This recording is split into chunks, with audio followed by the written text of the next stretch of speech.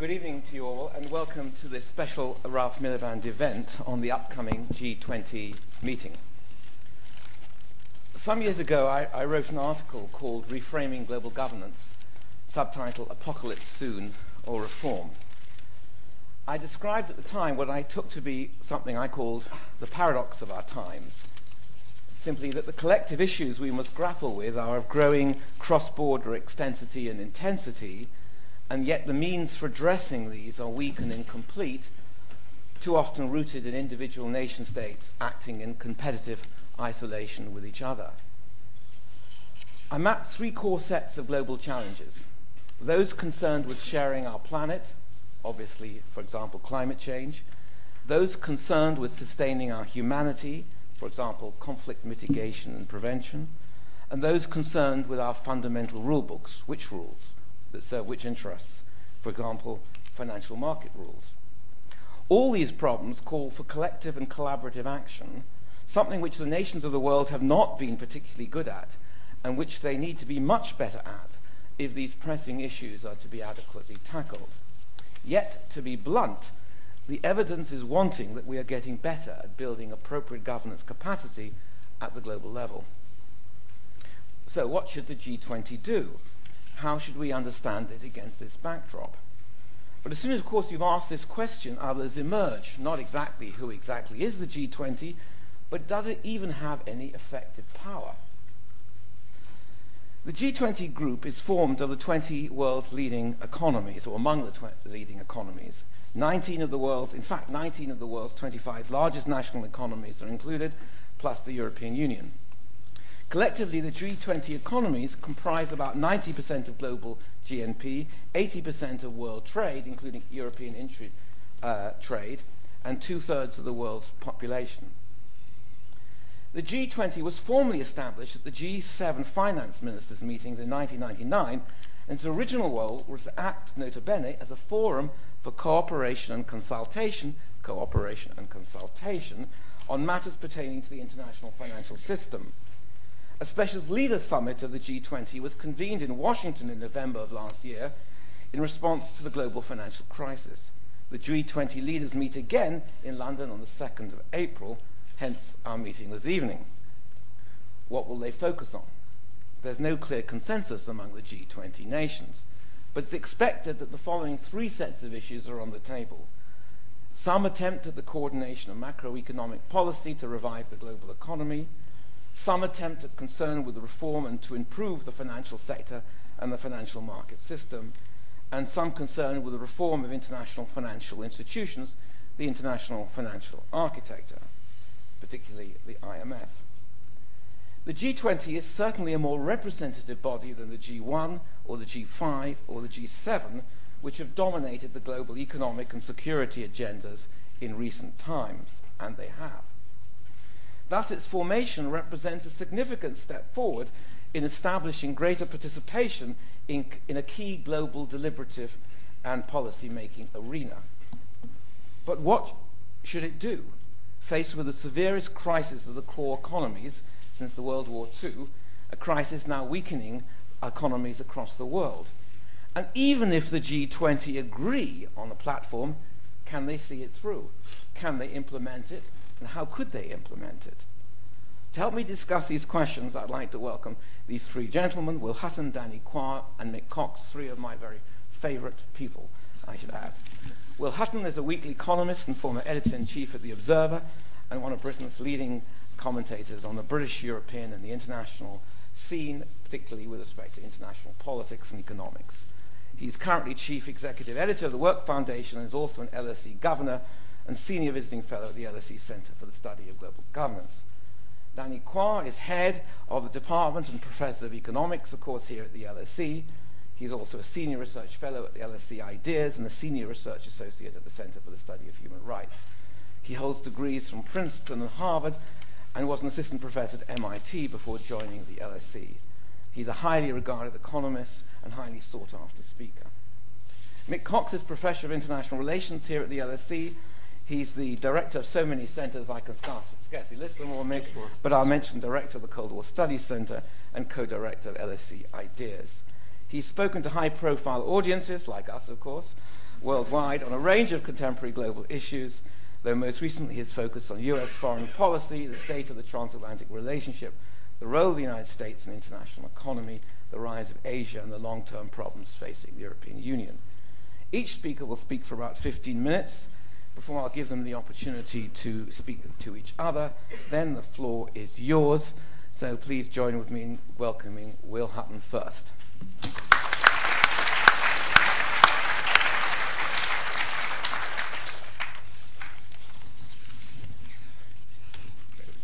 Well, David, thank you very much, and it's a pleasure to it's a pleasure to be here, but it's not a pleasure to talk about this subject. I was telling David in the green room that, to my slight surprise, I woke up this morning at 4:30 in the morning, worrying about yesterday's 5% fall in the London stock market and the fall in the Wall Street, and hoping that they wouldn't fall by similar amounts today. And really concerned about the condition of the British and American financial system. I mean, no one should be under any illusions. What we're witnessing is absolutely catastrophic. People are sometimes very kind and say, I was one of the people who saw this. I absolutely didn't see this. And I sometimes get really cold fingers of fear in my gut. Thinking about what's going to happen to the UK and Western economies over the next 18 months. I really, really hope that the policy response and actually what we're going to discuss tonight about what the G20 might do in April and how they might follow through actually works. In many respects, it could and it should. A lot of money's been thrown at this, not just in the UK and in the US, but actually kind of in the European Union. But I mean, just look at some of the numbers we have to deal with. Just the UK alone. Just to benchmark this as you listen to me, between 1929 and 1933 in the UK, GDP over a 4-year period fell by 5.5%. We'll be lucky if it only falls by 5.5% over 18 months. In other words, the recession began in the May of last year, and by December of this year, that'll be 18 months, 19 months in, and it's absolutely clear that the economy will have fallen by 5.5%. That's a more severe fall in the UK than 29-33, and there's every prospect of further declines. The first half of 2010, when we hope it stabilises. And just look around the world at some of the numbers. We were discussing them again in the green room. Japanese industrial production has fallen by a third. I repeat, a third in 3 months. Japanese exports fell by 46% in January. The annualized fall in American exports in the last quarter of 2008 was 23%. World trade is imploding. There's now every prospect, what the official forecast is actually, that the world economy will decline by 1.5% in 2009. Not just actually the G7 declining, but the world economy declining. That's the first time that's happened, really since the 1930s.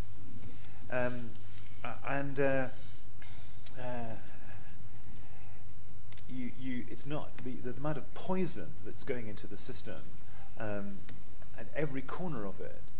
It's the Austrian banking system, really rocking with its exposure to Eastern Europe.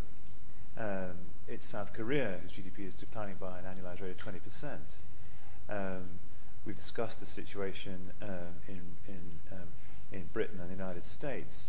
There are ripple effects of this in Latin America. There's no place now where you can hide.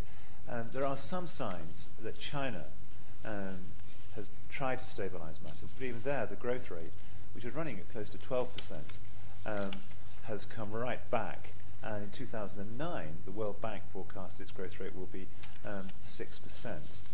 You see what Danny agrees with that.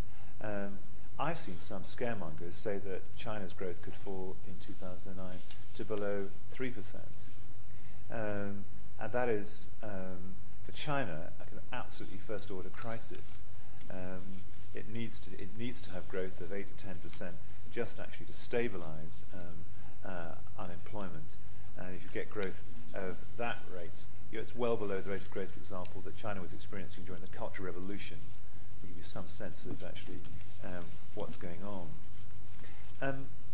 Why are we where we are? The Queen's question here. Well, it was, I think it was an intellectual, absolutely first-order intellectual failure. I mean, again, some of the numbers are just so breathtaking. In the summer of 2007, I mean, the gearing in American investment banks was routinely 40 to 1. So for every $40 worth of assets they held or liabilities they held, they had $1 of capital. But more astonishing still, was they were refinancing a quarter of their balance sheet every day, flipping it over every night, assuming that the wholesale money markets, like the sea, were here to stay. And of course that was the real reason why Britain's demutualised building societies, like America's investment banks, got into trouble. Northern Rock, H-Boss, Bradford and Bingley, they all thought that they could securitize anything and sell it into the interbank markets, just like the American investment banks thought they could refinance a quarter of their balance sheet daily. And actually, both have come a cropper. There are now no American investment banks. And it's just amazing. Bear Stearns bust, Lehman's bust, Goldman Sachs is a bank, Morgan Stanley is a bank, and Merrill Lynch is actually bringing Bank of America to its knees. I mean, demutualised building societies, which some of us thought were going to be a disaster in the UK, similar story about that. Entire sector eliminated. And then over and above that, just have to acknowledge that HBOS, which one of Britain's top 5 banks, completely bust. Royal Bank of Scotland, completely bust.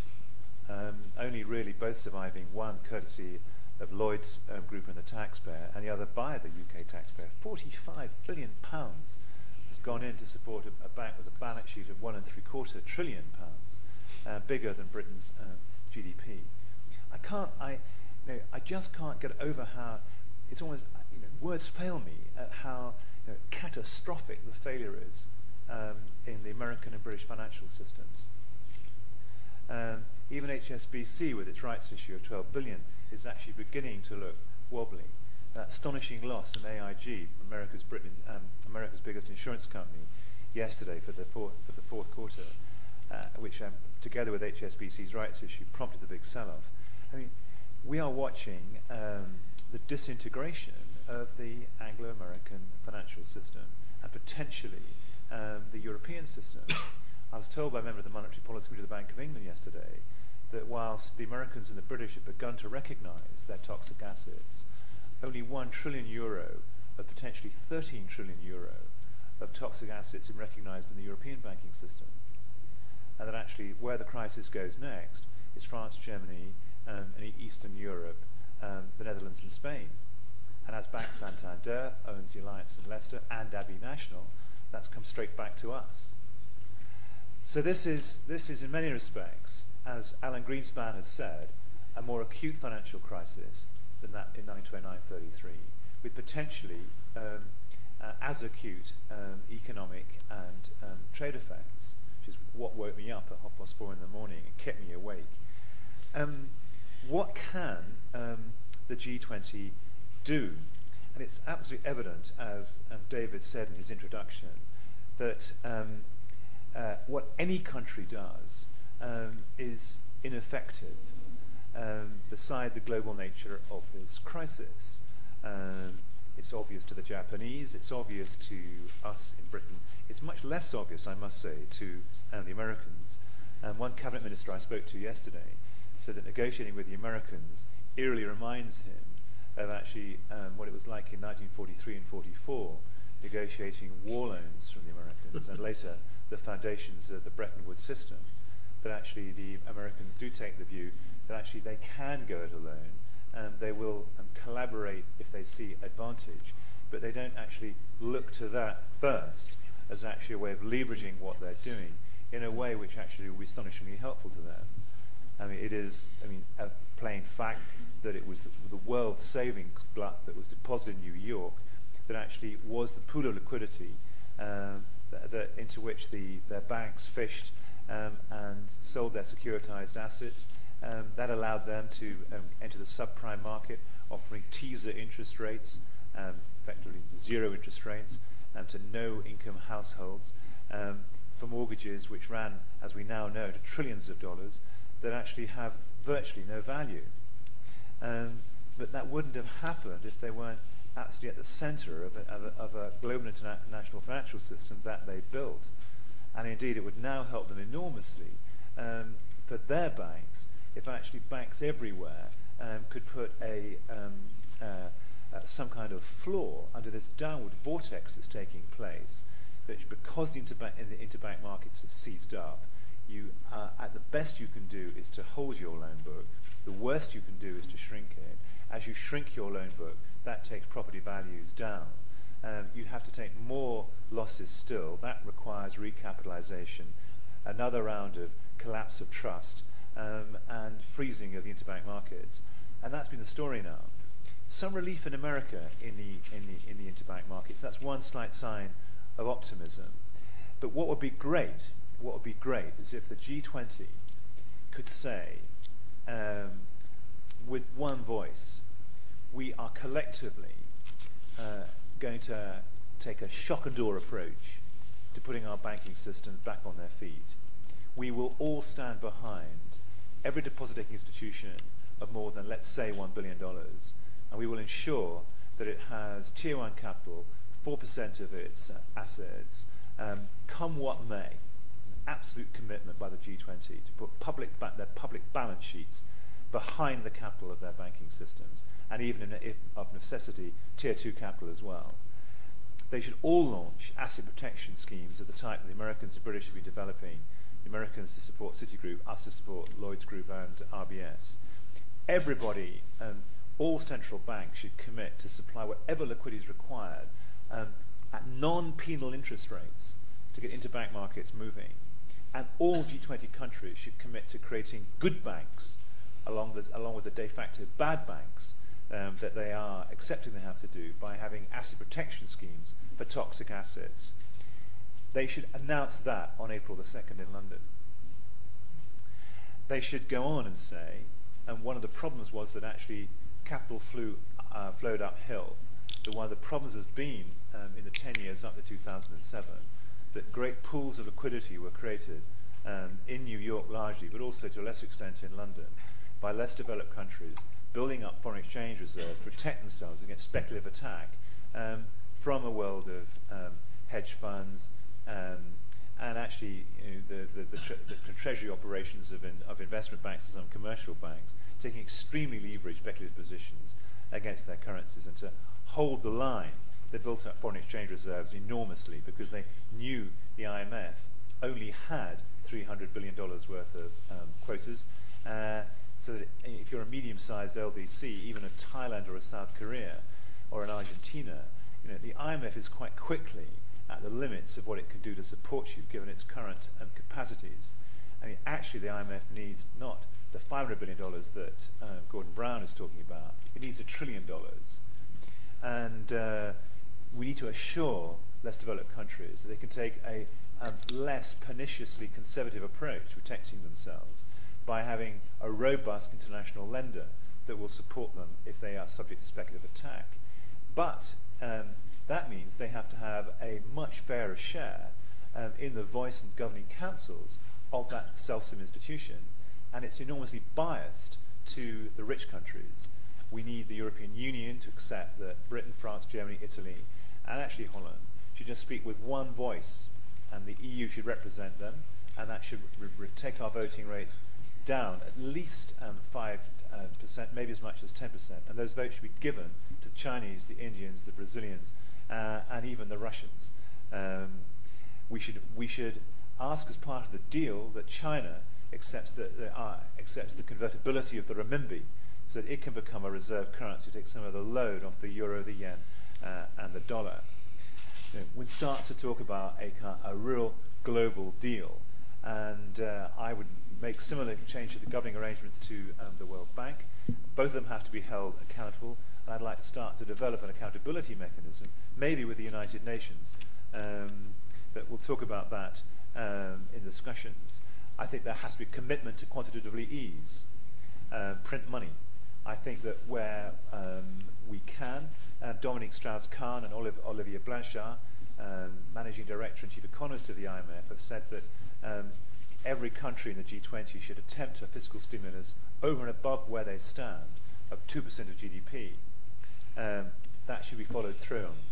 Yes, I agree with the people who say there should be a commitment on trade, and it should be a serious one. I mean, I just think the ritualized commitment, we're going to complete the Doha round, has become laughable.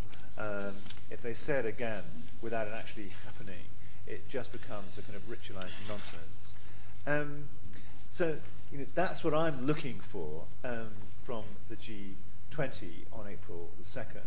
I don't expect to get anywhere near that. I expect there'll be virtually nothing on fiscal expansion except doing what countries already said they would do. I think the conservative countries, Italy, Germany, Japan, will not actually want to go for quantitative easing. I think there'll be. I think the Europeans are in a sort of denial about how chronic their banks are. They are going to follow the British and Americans in exactly the same crisis that we've been experiencing, and they are broadly where we were in August of last year. Remember, in August of last year, just a month, just actually 3 weeks before Lehman's went bust on September the 14th, and 6 weeks before Britain had to recapitalise banks, spending nearly £50 billion. Remember, the Bank of England published an inflation report looking at projecting inflation and GDP over the next 2 years, in which it only forecast 1 quarter of flat growth, and the word recession was not in that document. That's August 2008. That's how long it took the Monetary Policy Committee and the Governor of the Bank of England, even 6 months ago, that's the place they were at. Astonishing when you look back. Actually, many Europeans are in the same place at the moment, believing actually that whilst this recession may be having big impact on their exports and on industrial production, essentially it's not going to infect their banking system, and that's an Anglo-Saxon problem, not a European one. They are wrong. And we need the Europeans to join in seriously with the British and Americans in this urgent need to put a floor under their banking system. That's what I would love to see on April the 2nd, but it's because I don't expect it that I find myself waking up so early, and I'm so worried. Thank you.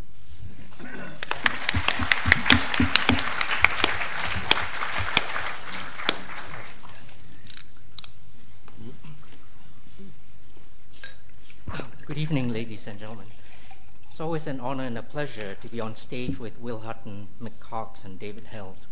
Collectively this evening, we're here to discuss what needs to be done by the G20 in their meetings next month and presumably beyond that. The G20 comprised of finance ministers and central bank governors from 19 among the world's largest economies, together with the single bloc of the European Union. Why the G20? Well, the G20 grew out of the G33 and before that the G22, formed in the wake of international financial crises 10 years ago. Before these were even a glimmer in anyone's eyes, the world, of course, already had the G7, the group of finance ministers from the 7 industrialized nations: Canada, France, Germany, Italy, Japan, the UK, and the US. Not widely commented on, but quite remarkable, is that in the course of the current global financial crisis, the G20 has totally eclipsed the G7 as guardians of the international financial system and the world economy. And it is this quiet coup that I want to build my comments on in a way that differs somewhat from what Will Hutton has already done. Now, everyone here might already have the constituents of the G20 or even the now defunct G22 memorized. But for what I want to say later on, it is useful to recall that the G20 adds to the original G7 economies. What countries?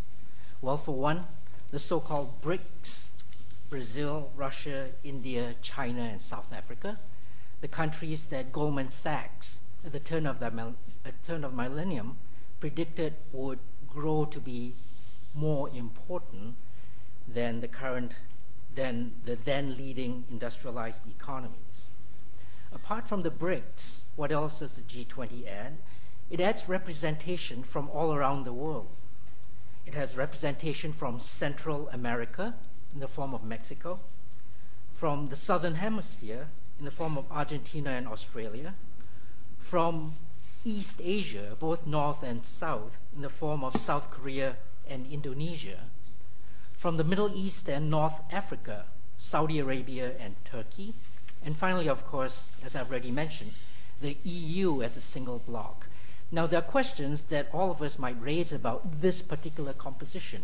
Why not Iran and Taiwan, who, by market exchange rates, are richer countries than some of these already here? Why double representation for some countries that are already components in the EU and not for others? The thing I want to point out, however, the thing that's most remarkable about this is that there are many good things to say about any international policy-making body that engages more than before the now emerging economies, not least those economies typically growing at rates 3 to 4 times that the G7 economies usually do. And not least those economies routinely contributing as much as the United States does to world economic growth. In dollar terms, evaluated at market exchange rates, what we used to think of as good Yankee dollars, not funny purchasing power parity. For one thing, it is a simple recognition of the shift in the center of gravity of global economic activity. But more importantly for this evening's discussion, I will argue resolving the current global economic crisis through the G20 and other means entails treating the emerging economies not just as an afterthought, but instead fully engaging them centrally in the international policy-making process. Therefore, that we've got the G20 now as the full focus is miles better than the previous G7. Here is my forecast of what the G20 will agree out of April's meetings. It is not a wildly extravagant forecast. Instead, it is one that's already built into the process. Out of the November 2008 meetings and subsequent discussions in the months since then, my guess is that 4 principal planks will inform the G20 meetings in April. The first of these is to boost global demand in a way that's coordinated across nations, with both deficit countries and surplus countries playing well-defined roles. The G20 will recommend that both fiscal and monetary instruments be used, have fiscal stimuli and also quantitative easing. The G20 will recommend as this first platform to keep an eye on preventing contagion spilling into the emerging economies. The second of these planks is to improve financial markets and restore trust and confidence in them. Okay, there will be specific proposals: build a better early warning system, provide transparency, improve supervision and cross-border regulation, raise management responsibility. All things surely as good as mom and apple pie. Third, strengthen world trade, steer clear of protectionism. Again, something that ought to be, from a world perspective, unambiguously good. The UK and a number of other countries are insisting, perhaps half-heartedly, on a fourth plank. That is, to keep an eye beyond the current financial turmoil. continue in the efforts towards meeting the Millennium Development Goals, combat global climate change. Now, the first three of these are generally good. On fiscal and monetary policy, on improving financial markets, again, it's difficult to dispute the actions or the proposals that will come out of this, but perhaps we might qualify that by saying there are dangers in overshooting. So we might actually, by quantitative easing and by overly lax fiscal and monetary policy, simply be putting in place the seeds for the next financial crisis. But as Ben Bernanke and others have pointed out, let's hold off on those. Let's first try to put out the current global fire. On trade and protectionism, those are from a world perspective generally good. But of course, through Buy American policies and others, there are domestic populist dangers to them. And so it is good that we have something like the G20 reminding us of the good things that will come out of all this. Now, in the perception of some observers, item 4, keeping an eye on what will come beyond the current financial turmoil, looking at the MDGs, the Millennium Development Goals, or combating global climate change, item 4 has been criticized by some observers as an unnecessary and distracting afterthought. I want to return to it later. For now, it is plain that the guardians of the world economy want, and appropriately need, to boost global aggregate demand without putting in place the ingredients for future international financial crisis. Now, my goal here is not to go over again the blame game of counting up who is responsible for what part of global imbalances and how those led to the current financial crisis. The facts are already well known. The US economy shifted from approximate trade balance in the early 1990s to a current account deficit of $900 billion by 2006. So to put things in perspective, that last year, the United States economy was consuming more than it was producing one India every year. Over this time, the US bilateral trade deficit against China showed a parallel movement as the overall US trade deficit, as did the US bilateral trade deficit against the EU and the oil-exporting economies. The world, therefore, partitioned into a block of large deficit countries, on the one hand, the US and the UK, and a block of large surplus countries on the other, China, the oil exporters, and the EU. It's useful to point this out, if only because the effects of boosting domestic demand will differ across the deficit countries and the surplus countries.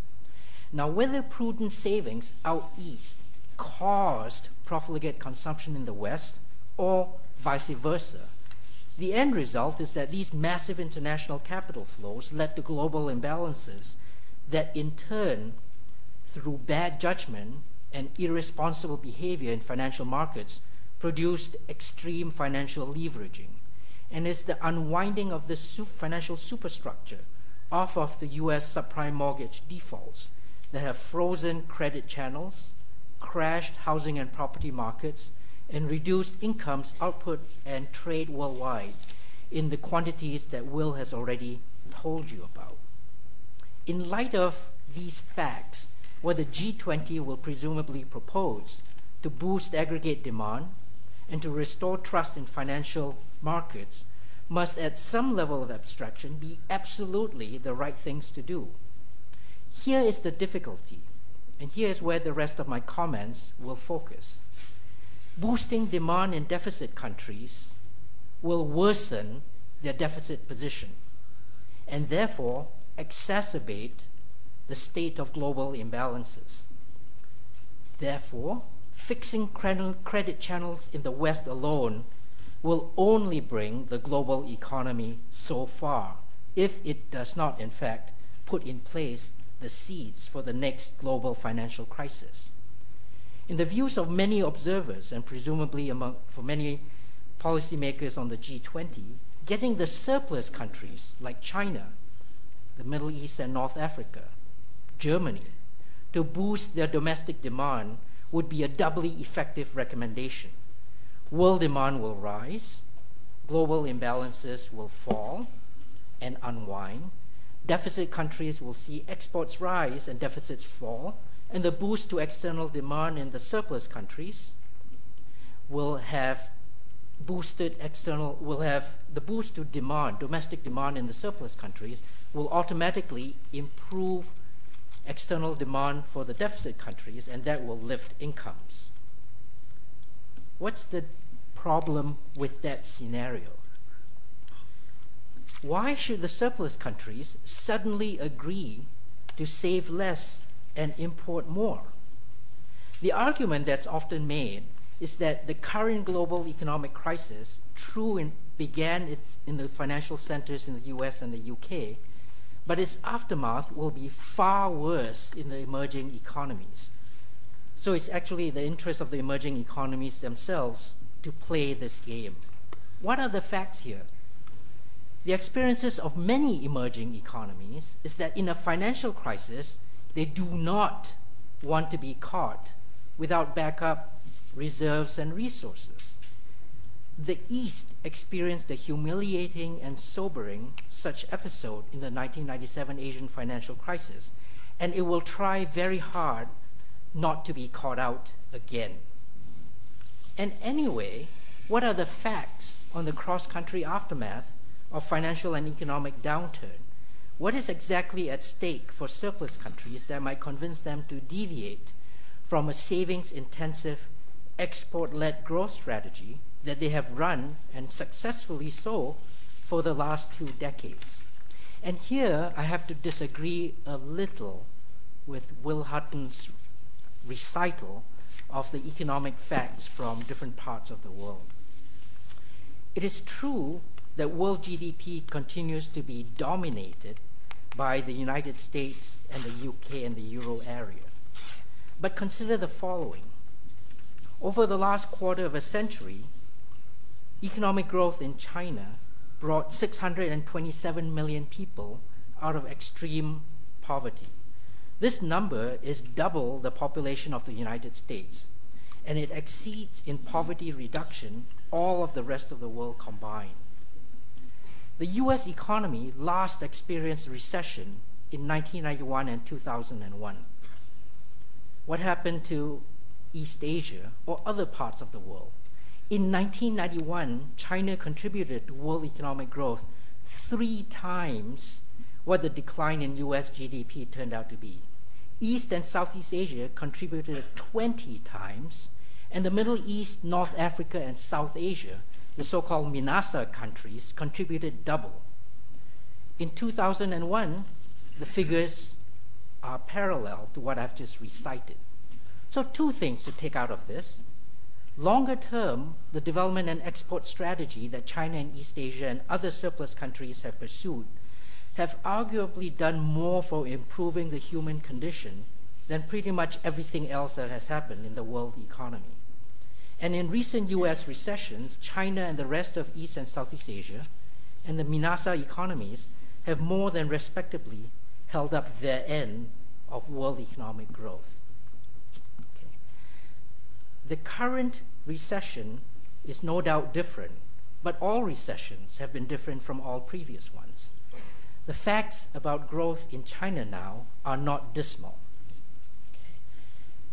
New bank loans in China rose 19% at the end of 2008 from 12 months before. Probably the only country where the banking system has continued to hand out loans to the private sector. The Shanghai stock market has continued to rise ever since China's 4 trillion renminbi fiscal stimulus announcement last November. In surveys, Chinese purchasing managers' confidence levels have risen every month since November. In India, new cell phone subscriptions reached a record of 11 million in January 2009, as rural customers, who now form the bulk of consumption in India, who don't typically own land or hold extensive financial portfolios and so are unaffected by plunging stock markets and real estate prices, continue to see the benefits from digital mobile telecommunications. So in my reading of the global economy, sure, there's bad news all around. But some countries, the surplus countries, will need to be convinced that the aftermath for them is as bad as what the West tells them it is. And for them to be convinced of that or otherwise persuaded, that has to occur before the worldwide boost in global aggregate demand can occur. Simply jawboning the surplus countries to boost aggregate demand will now not work. Let me conclude. Remember what I said about the afterthought in plank number 4, the Millennium Development Goals? Well, in my roundup of the global economy, putting the Millennium Development Goals center stage is now no longer just an incidental last item on the to-do list that the G20 will get to if it has time and resources left over after quantitative easing and boosting fiscal demand. Instead, the Millennium Development Goals should here be interpreted as a mechanism to provide emerging nations, surplus countries, greater economic security. Emerging nations need to be made to feel engaged with international financial institutions. They need to be convinced that those institutions are on their side and will support them in the face of economic difficulties. The greater participation of emerging and surplus countries in the G20 as opposed to the G7 is a massive step in the right direction. So, in addition to all the other sensible things that the G20 should go about doing, providing greater global participation to the emerging countries ought to be high on their agenda. Thank you.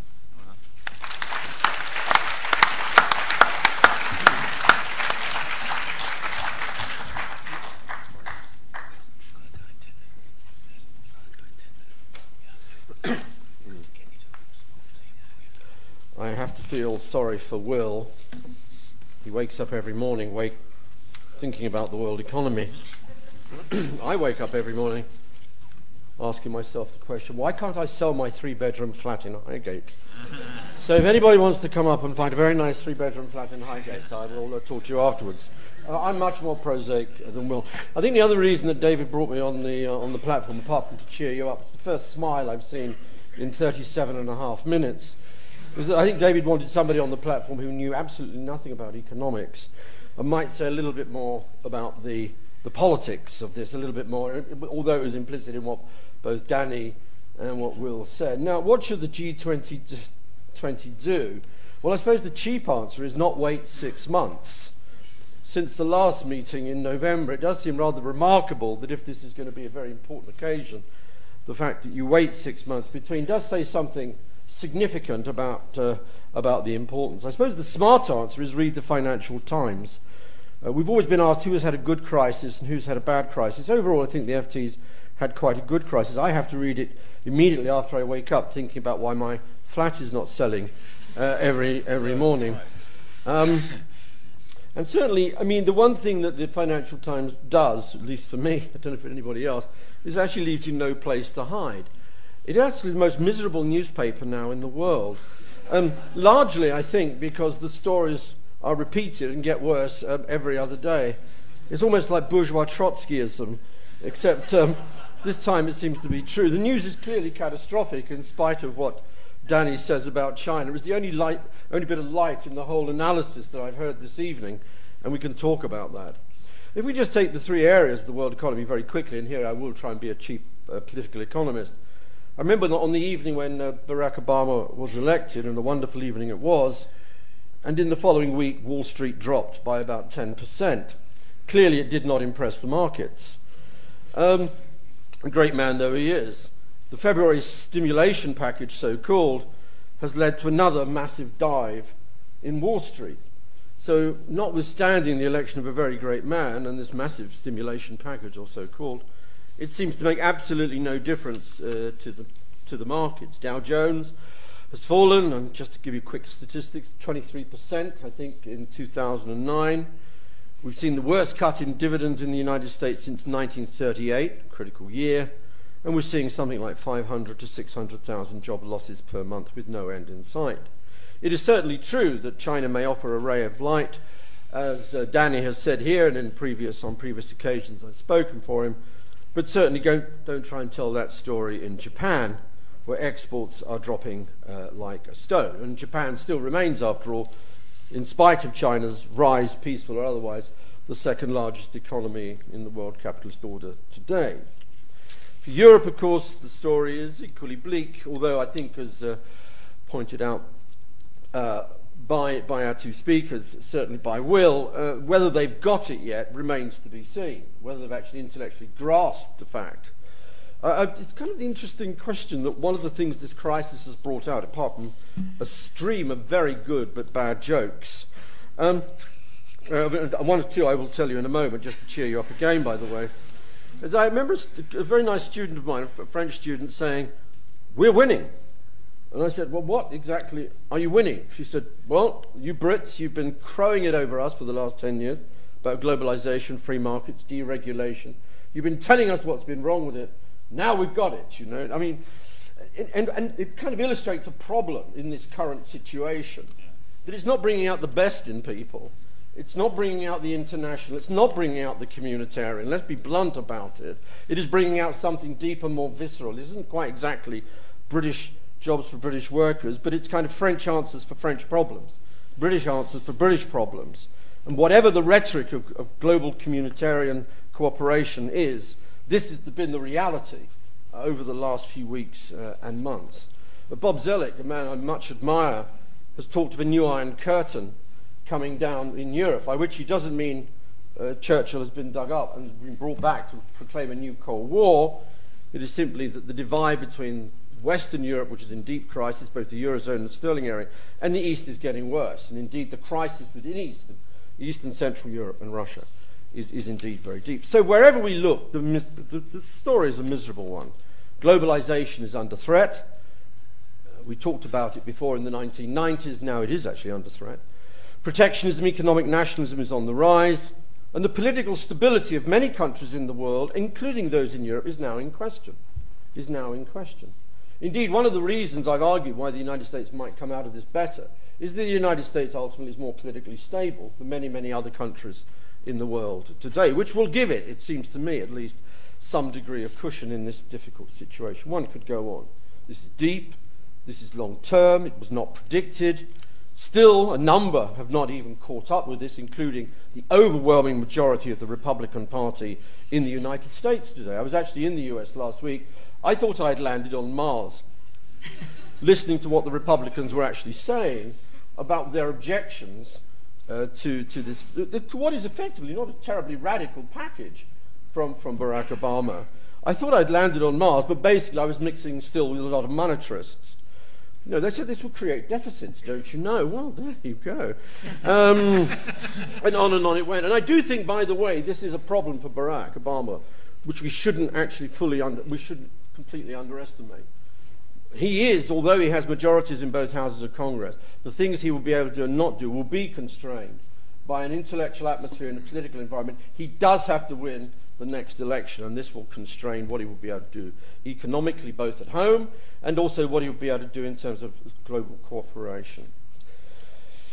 Now, and the measures so far, and we'll outline many of these, actually much has been done.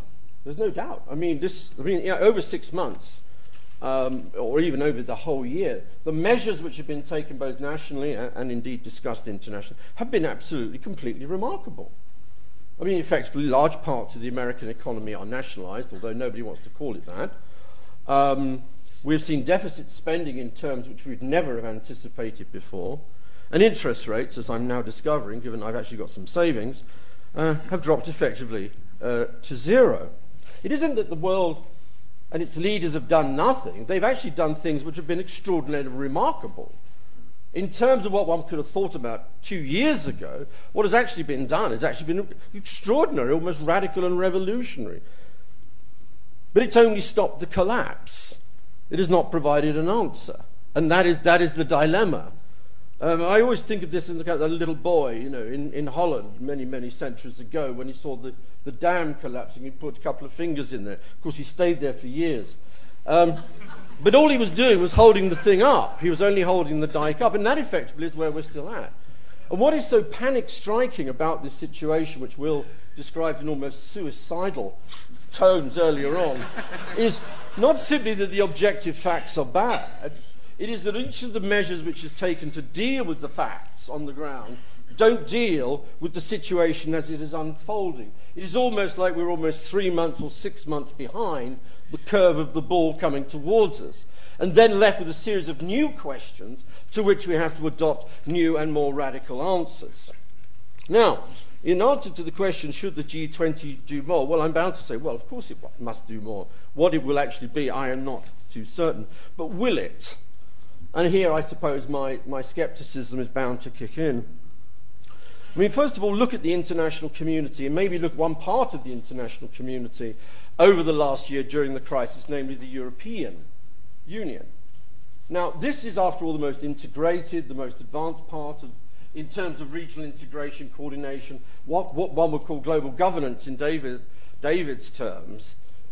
But what has actually happened? I mean, if this is an example of where national psyches or national interests are overridden, well, it has simply not happened. I mean, if we simply take what has happened within the European Union, you know, the most communitarian of regional organisations, far beyond ASEAN and anything else which exists in the world, then it does not augur well for the future. It simply does not augur well for what will happen at the G20. The second thing I'd raise really is, do the so-called Western countries actually agree with one another about what they want to do? Now, again, I'm not an economist, so I simply read the newspapers and keep up with these things. But it does strike me there's some still fairly profound divisions between various states in the world economy at the moment about actually want to do. And once again, surprise, surprise, surprise, the French are out on one kind of limb in this debate, and the British and the Americans are out on another. In other words, there's not actually agreement about what needs to be done. I mean, President Sarkozy essentially wants to rewrite a new form of capitalism. He wants to start from the base, I wouldn't put him like a member of the Khmer Rouge, starting in year zero, but there's a kind of year zero quality about his thinking, that we have to start anew, think afresh. And I'm not sure that is happening. But I suppose my scepticism, and this is what David got me up here to do, both to amuse the masses, he said, and keep them happy. But at the same time, it seems to me that this is as well also, David, about power. And it's about kinds of thinking. Firstly, will the West, the advanced West, because obviously this involved developing, will it give up more to the developing countries to come up with an answer, which it would have to do? And on the evidence for the last few years, not to mention the Doha round, the answer to that must be no.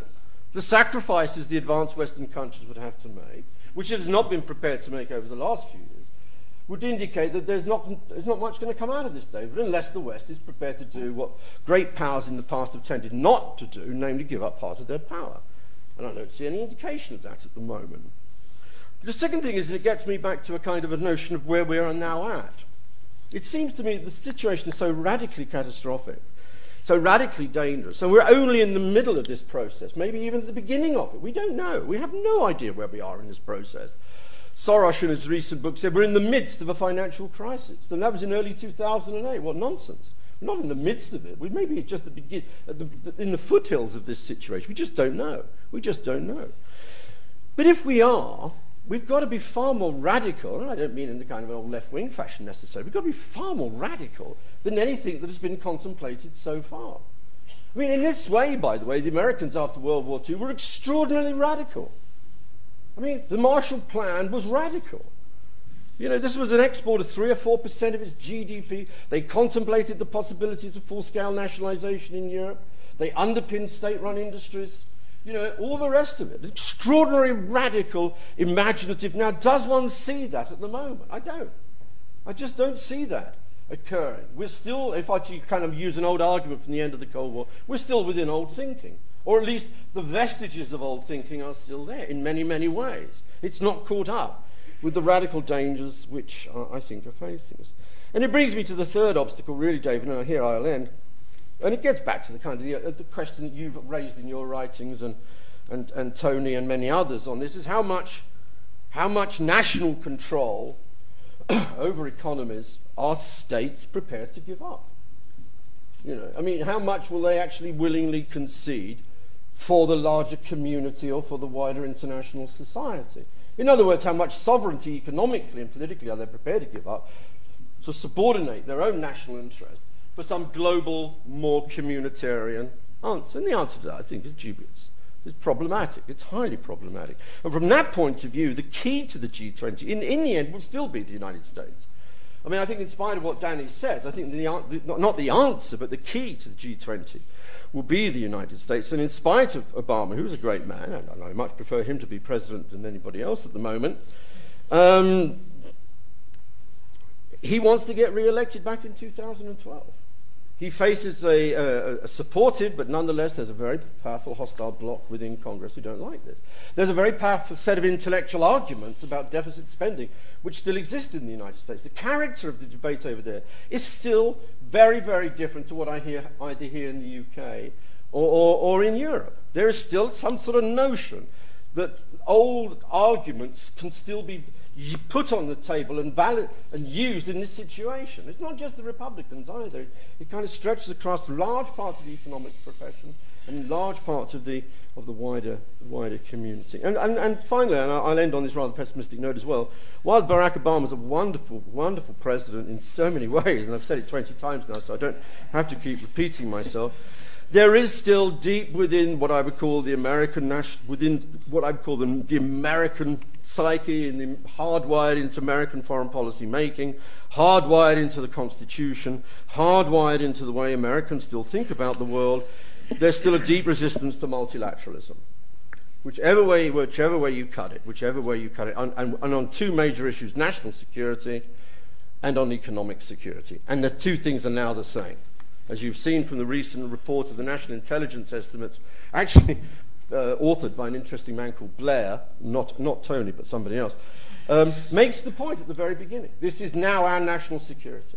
Now, if economics is now securitized, it means it will not be multilateralized. Because if this is now seen as national security, the inherent US tendency, I think, to find its own solutions for its own job list, for its own banks, for its own industries, including GM and many, many others, I think is going to increase. And if it does so, I think, therefore, G20 as a collective action is going to face some very difficult and tough problems. Thank you very much indeed.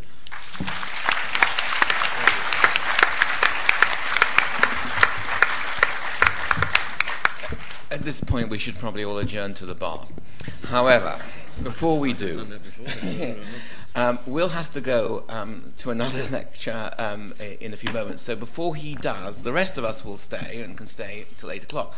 But before Will retires, I would like him to reflect for a moment on what the two others have said, particularly, I think, on Danny's comments about China as a sort of beacon of alternative economic power that is still very bright, and something about Mick's sort of deep sort of realist pessimism as a framework for thinking about what is likely to emerge over the next 12 months in political terms at the multilateral level.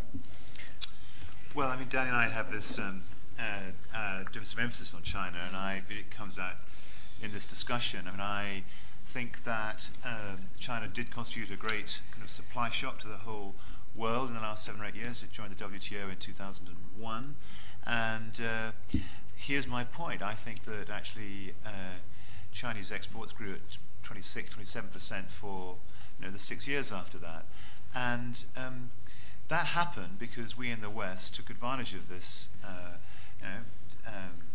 the disinflation it provided us, and especially in regimes where there was inflation targeting, like in Britain, and we ran our economies with much more credit flows, money supply growth. We allowed our banking systems to double their balance sheets in this period, and that taking advantage of the fact it wasn't going to create inflation because there was China, and China's exports grew very, very, very, very rapidly.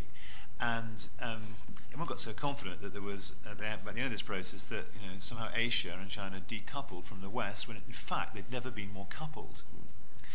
And and I think that looking at the January data for China, I mean, it is true, Danny, it's true.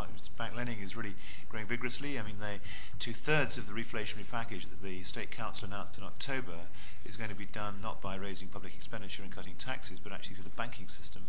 And the banks are actually going to lend to provincial governments and city governments and state-owned enterprises. That's going to take the load of it. Meanwhile, Chinese exports have fallen by 20% or thereabouts. Imports even more. I mean, it's not a good scene. The trade in China is really, really suffering a huge hit, and there's a compensation, whether it's sustainable, by this big growth in Chinese bank lending. I think the Chinese banking system is in many respects as precarious as the West banking system, and I don't know whether this will only follow through as a stimulus if actually the American and European economies recover, the American economies recover. What we all have to hope, I think, because the epicenter of this was the United States, it still remains the most important economy on earth, is that actually if we start to see a floor under American property prices, we'll start to stabilization in American banks, and the whole thing will start to steady. That's really the thing you've all got to look at. I want not to be pessimistic. It's just boring being pessimistic, I really, really hope that the economy stabilizes progressively as this year wears on, and then in 2010 we start to see an upturn. That is the best guess, but it's not certain. And what would make it more certain, and here I want to pick up the points that the rest of them made, is if actually we could overcome this deeply embedded kind of nationalism that exists here in the European Union, and actually, you're right, hardwired to the DNA of the United States. Frankly, it's pretty prevalent in the United Kingdom. I mean, what is Euroscepticism except a form of unwillingness to make common cause with European partners? At this moment in international affairs, it's profoundly risky. And amazingly, I'm sorry about this, because when David invited me, I said I do have to give this other lecture at the same night as this one. But so forgive me. So a quick thank you to Will before he goes.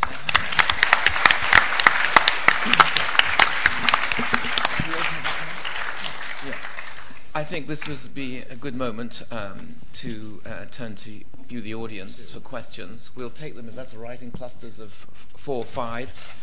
And questions should generally please be short and tight, so we can have as many of you raising issues as possible.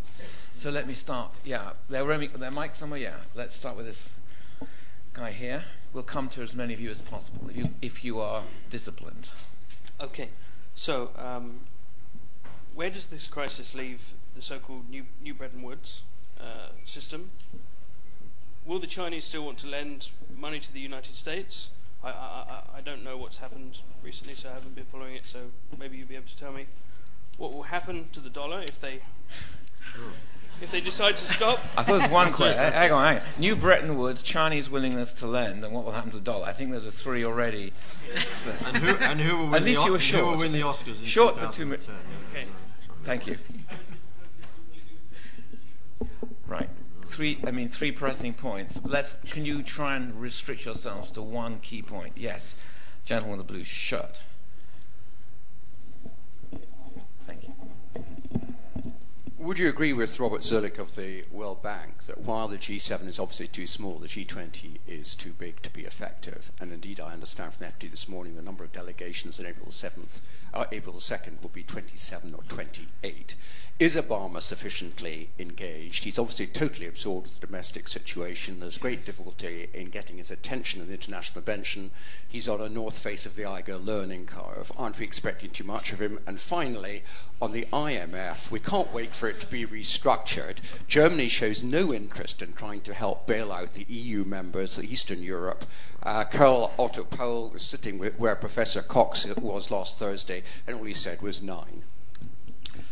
Yeah. I mean, I can't blame you for wanting to. Can't win. I can't blame you for wanting to raise several points, because the complexity of the issues on the table is so great. It's hard to come at them in just one issue. But yes, the lady at the back. Try harder. Not you, everyone. Okay. I would like to make a comment on the representativeness of the G20. You said there were countries from like a lot of regions, but that doesn't mean that they represent the regions. And similarly, the UK would not be happy to be represented by Germany just because it's nearby geographically. Exemplary, thank you. Yes, gentleman at the back waving his paper. That was a good technique. Hi there, Martin Coder from Lansdowne's Public Affairs, and this is a question on behalf of the Isle of Man government, and it is on a single issue, which is about what you think the G20 should do, if anything, about offshore financial centres, and whether you think they've just become that's just a bit of a political point because they're easy to point at and accuse of being rich man's tax haven, etc. Yeah, lady next to you, yeah. We'll come back. That'll be fine. Linda Caution. Disappointing to me that there's no mention of redistribution, an ideological shift towards redistribution. Surely that is the best stimulus demand. I'd re-echo the emphasis on the move to close tax havens is positive in that direction. Thank you. Well, I think that's a good starting point. Let me turn to Danny first, and cut at those you feel you could best use your time with now. Okay, so many questions. And there are more to come. Can I pick up on the last question, the redistribution point?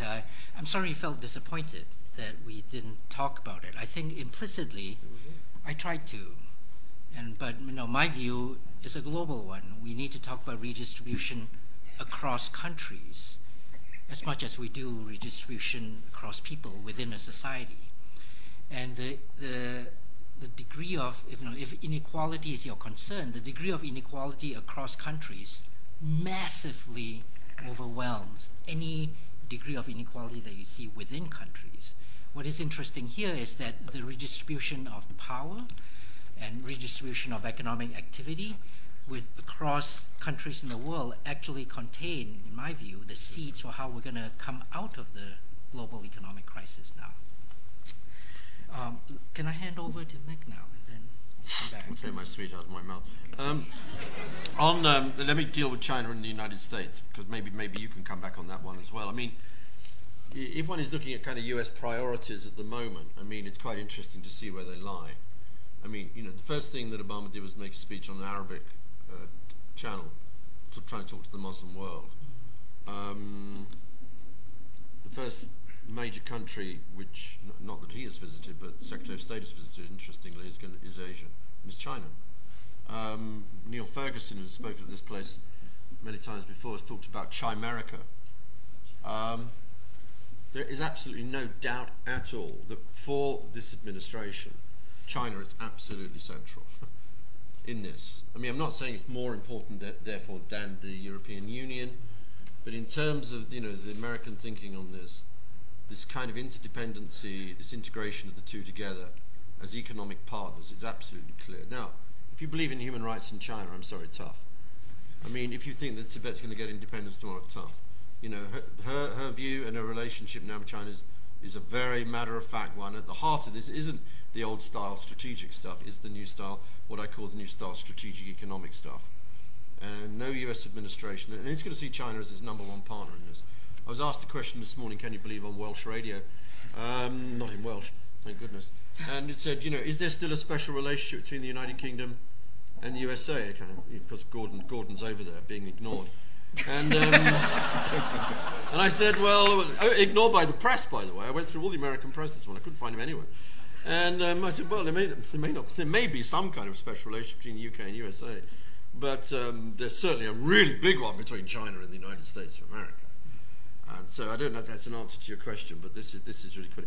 On the quick question is about, can large organisations be effective? Answer, well, it depends who leads them. I think that's my answer to it. It sounds very kind of elitist to think that, but I do think in the end, effective multilateral organisations do paradoxically, but maybe not so paradoxically, depend on leadership. In the end, what made the UN effective at any moment in time wasn't just it had everybody in the General Assembly, but it also incorporated the great powers as part of the deal, therefore overcoming the fundamental weaknesses of the League of Nations. And I think leadership is therefore critical. And who's going to lead at G20? That's the question I ask. And I actually don't have the answer to that. I just don't know who it's going to be. And I'm not sure to that extent the US is so engaged in this one as it would be with other issues, whether to save GM at home, whether it's to do the deal with China, whether to try to work with Japan bilaterally. And I'm simply not. And of course, Barack Obama is extraordinarily engaged at home in this package, that he's getting through with great difficulty, although he's got that majority.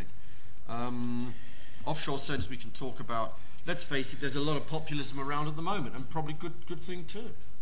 Why not? I mean, the banksters have got us into this mess we're in. Why not? I think we need a bit of populism. And I've supplied it for you tonight. So that was one of your jobs. That was one of my jobs. And you did it very well. Oh, thank you very much. Danny, would you like to come back over? Danny, you can be scientific. Let me pick up on 3 questions, 2 of which seem to be in opposition to each other. Is the G20 too big? And is the G20 possibly not representative of the global economy? And I think, the tension between those questions illustrates the tension that international policy making finds itself in. A truly representative international policy making body would comprise 6.6 billion people. Now, obviously you can't fit them in one room. And you, although the Sheikh Zayed Theatre, people have to make choices, and international policy making has to find itself a comfortable trade-off. I've remarked on how, and David has remarked on how, the G20 is also not the 19 richest countries in the world plus the EU. It is some selection that attempts to get a geographical dispersion together with a good representation of the world's GDP. I don't know what the ideal international policy-making body will be. I think in some ways what we're doing here is trying to come up with that. We're trying to come up with ideas and feedback to our governments, to the extent that we are working in functioning democracies, that will enter the discussion, and something good ought to come out of that. I'm not as pessimistic as maybe my colleagues more steeped in political science and international relations. I think that what we're trying to do here is a good thing, and what the G20 is trying to do is a good thing, and fingers crossed they will come up with the right decisions. David, I'd actually be really interested to hear your views from a global governance perspective on whether the G20 roughly gets it right. Yes, so would I. But can I come back to that in a moment? Because I would like to say something actually about it. But I'm anxious just to not do so when there's so many people asking for space. That was an elegant way to move on, wasn't it? Yes, gentleman up there. Just to go back to tax havens, one of the countries not represented is Switzerland. Do you think that Gordon Brown's indication that he was going to target Switzerland is an attempt to distract attention from British tax havens, like the Isle of Man and others? Perish the thought. Yep.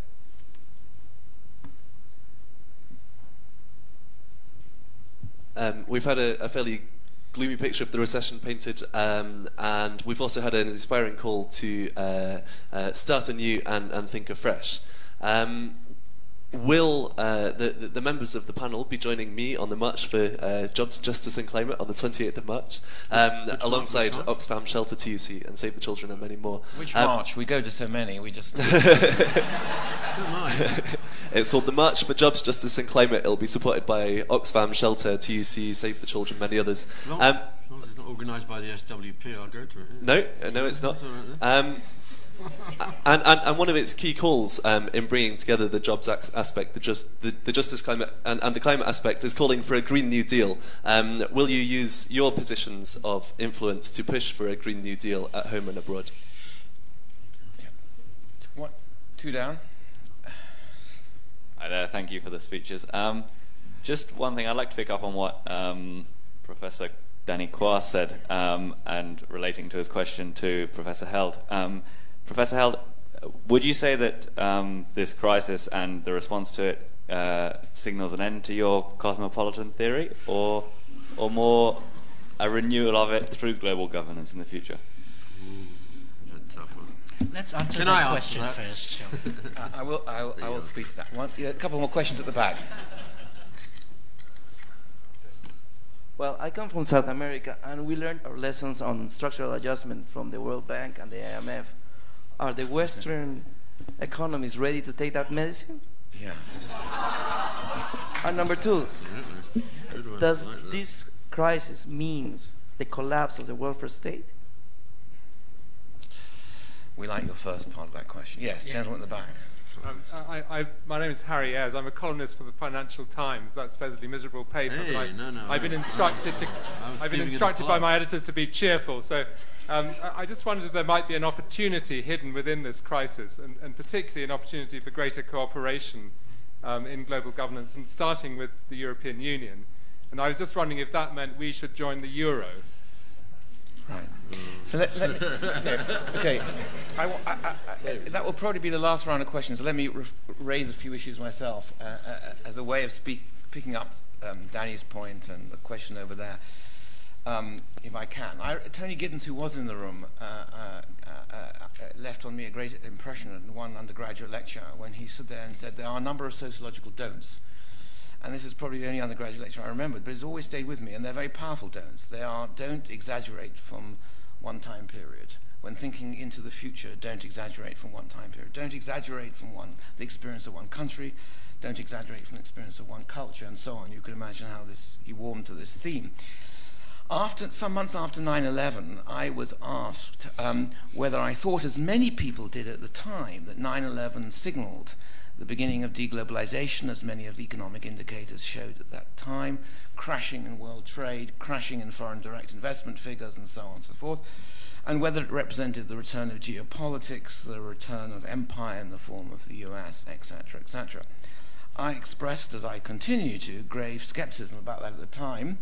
I said I suspected the figures would all reverse quite quickly, because the way you get out of these crises is to trade more. There's no option of pulling back more. The way you try and remaneuver your economies in face with these great pressures and circumstances is to re-engage in new ways and to find new motives of engagement in the world economy. And so 2 or 3 years after 9/11, all those indicators which had hit rock bottom for some time started to go up very quickly. 3 years later, they were much higher than they were before, until now.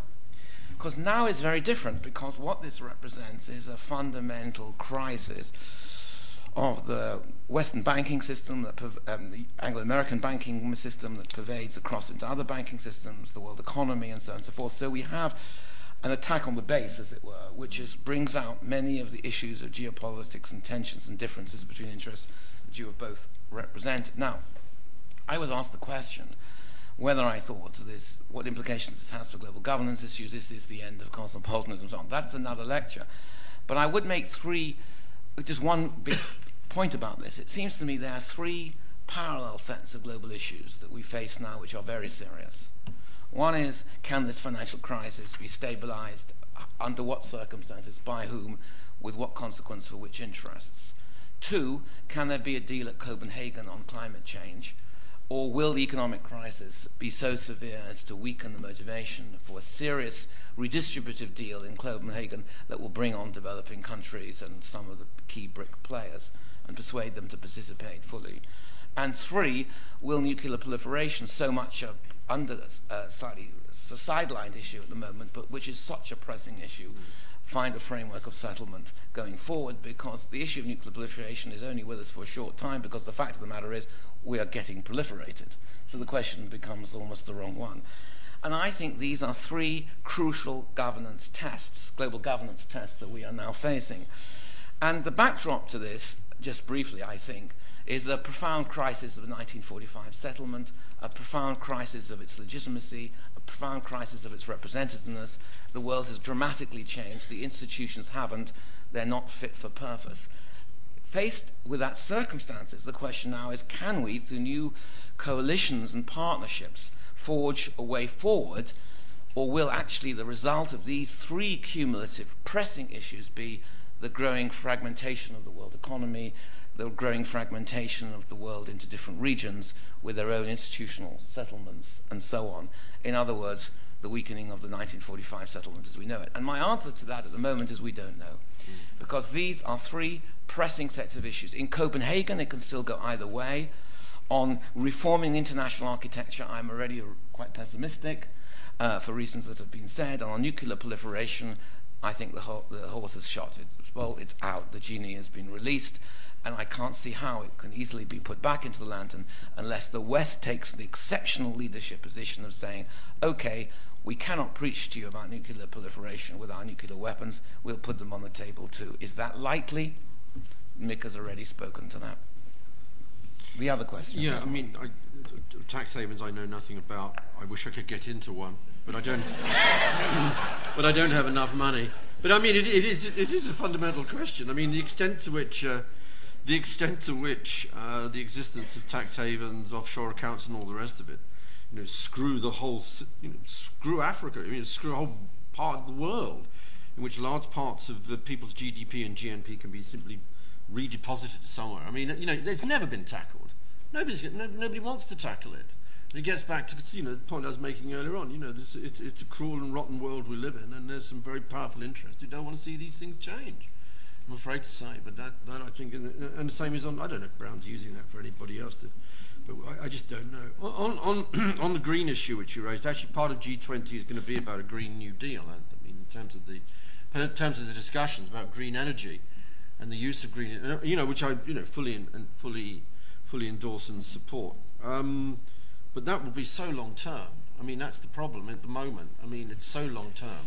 What we're facing now, the speed of this economic crisis and accelerated pace of it is such that this is simply long-term investment for long-term structural renegotiation of energy, and all very well and good, but it simply isn't going to take. It's not going to take. We've got to get out of this within a year or two.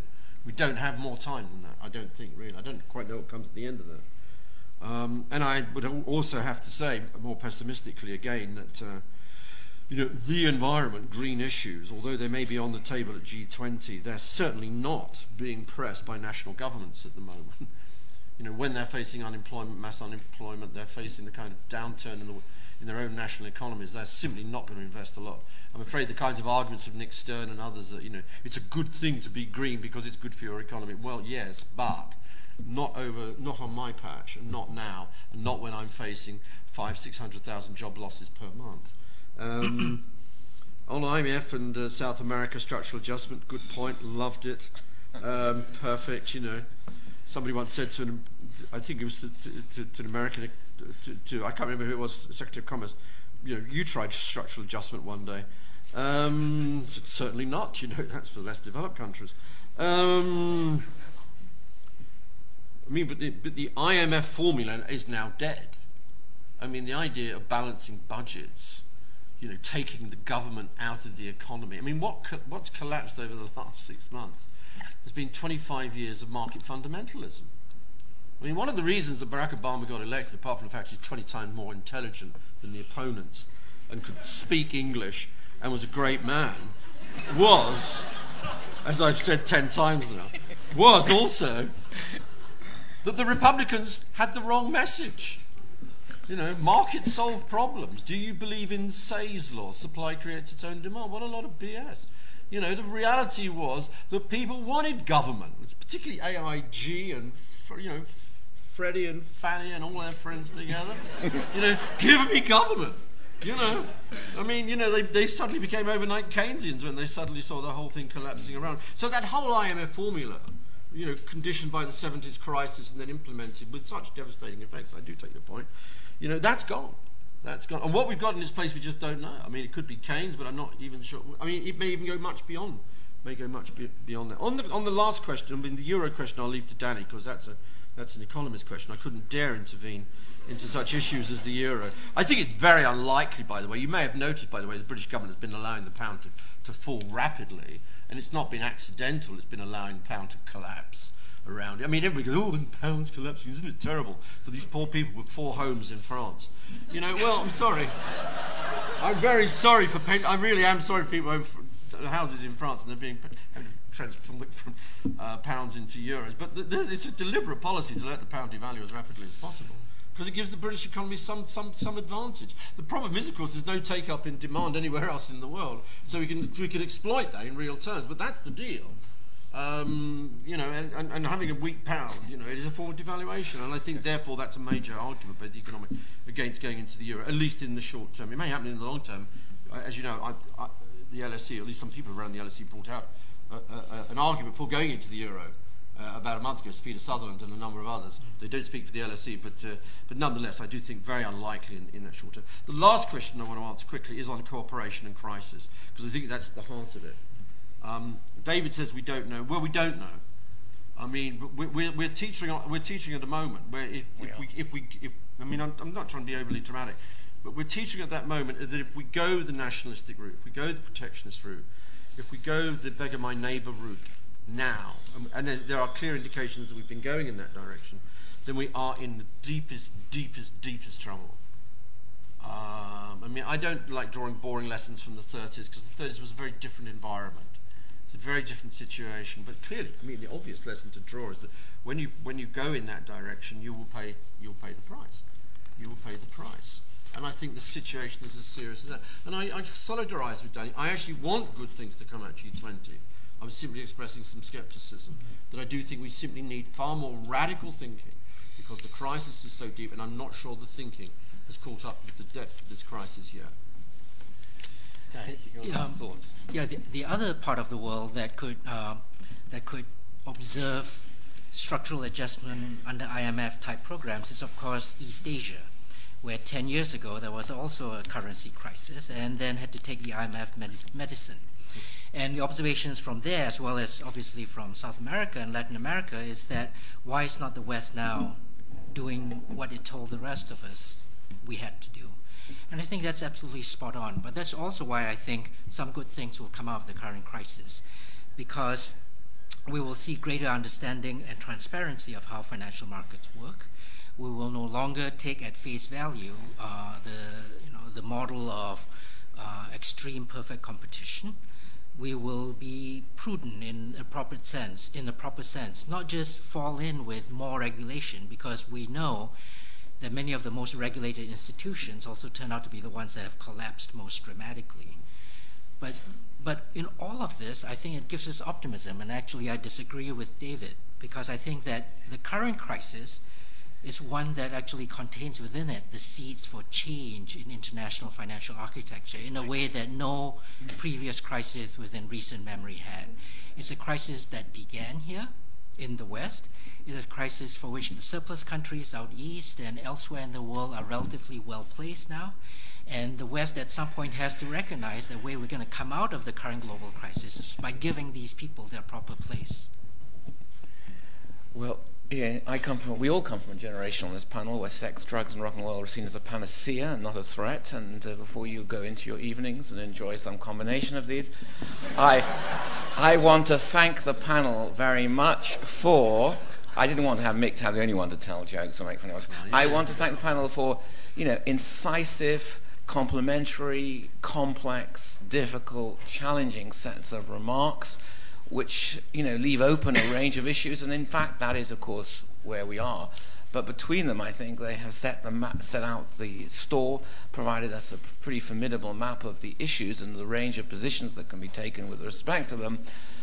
And thank you, gentlemen, very much, and thank you, audience, and thank you for your good humour, particularly Mick, for turning such a dark occasion into a very memorable evening. Thanks a lot. Bye.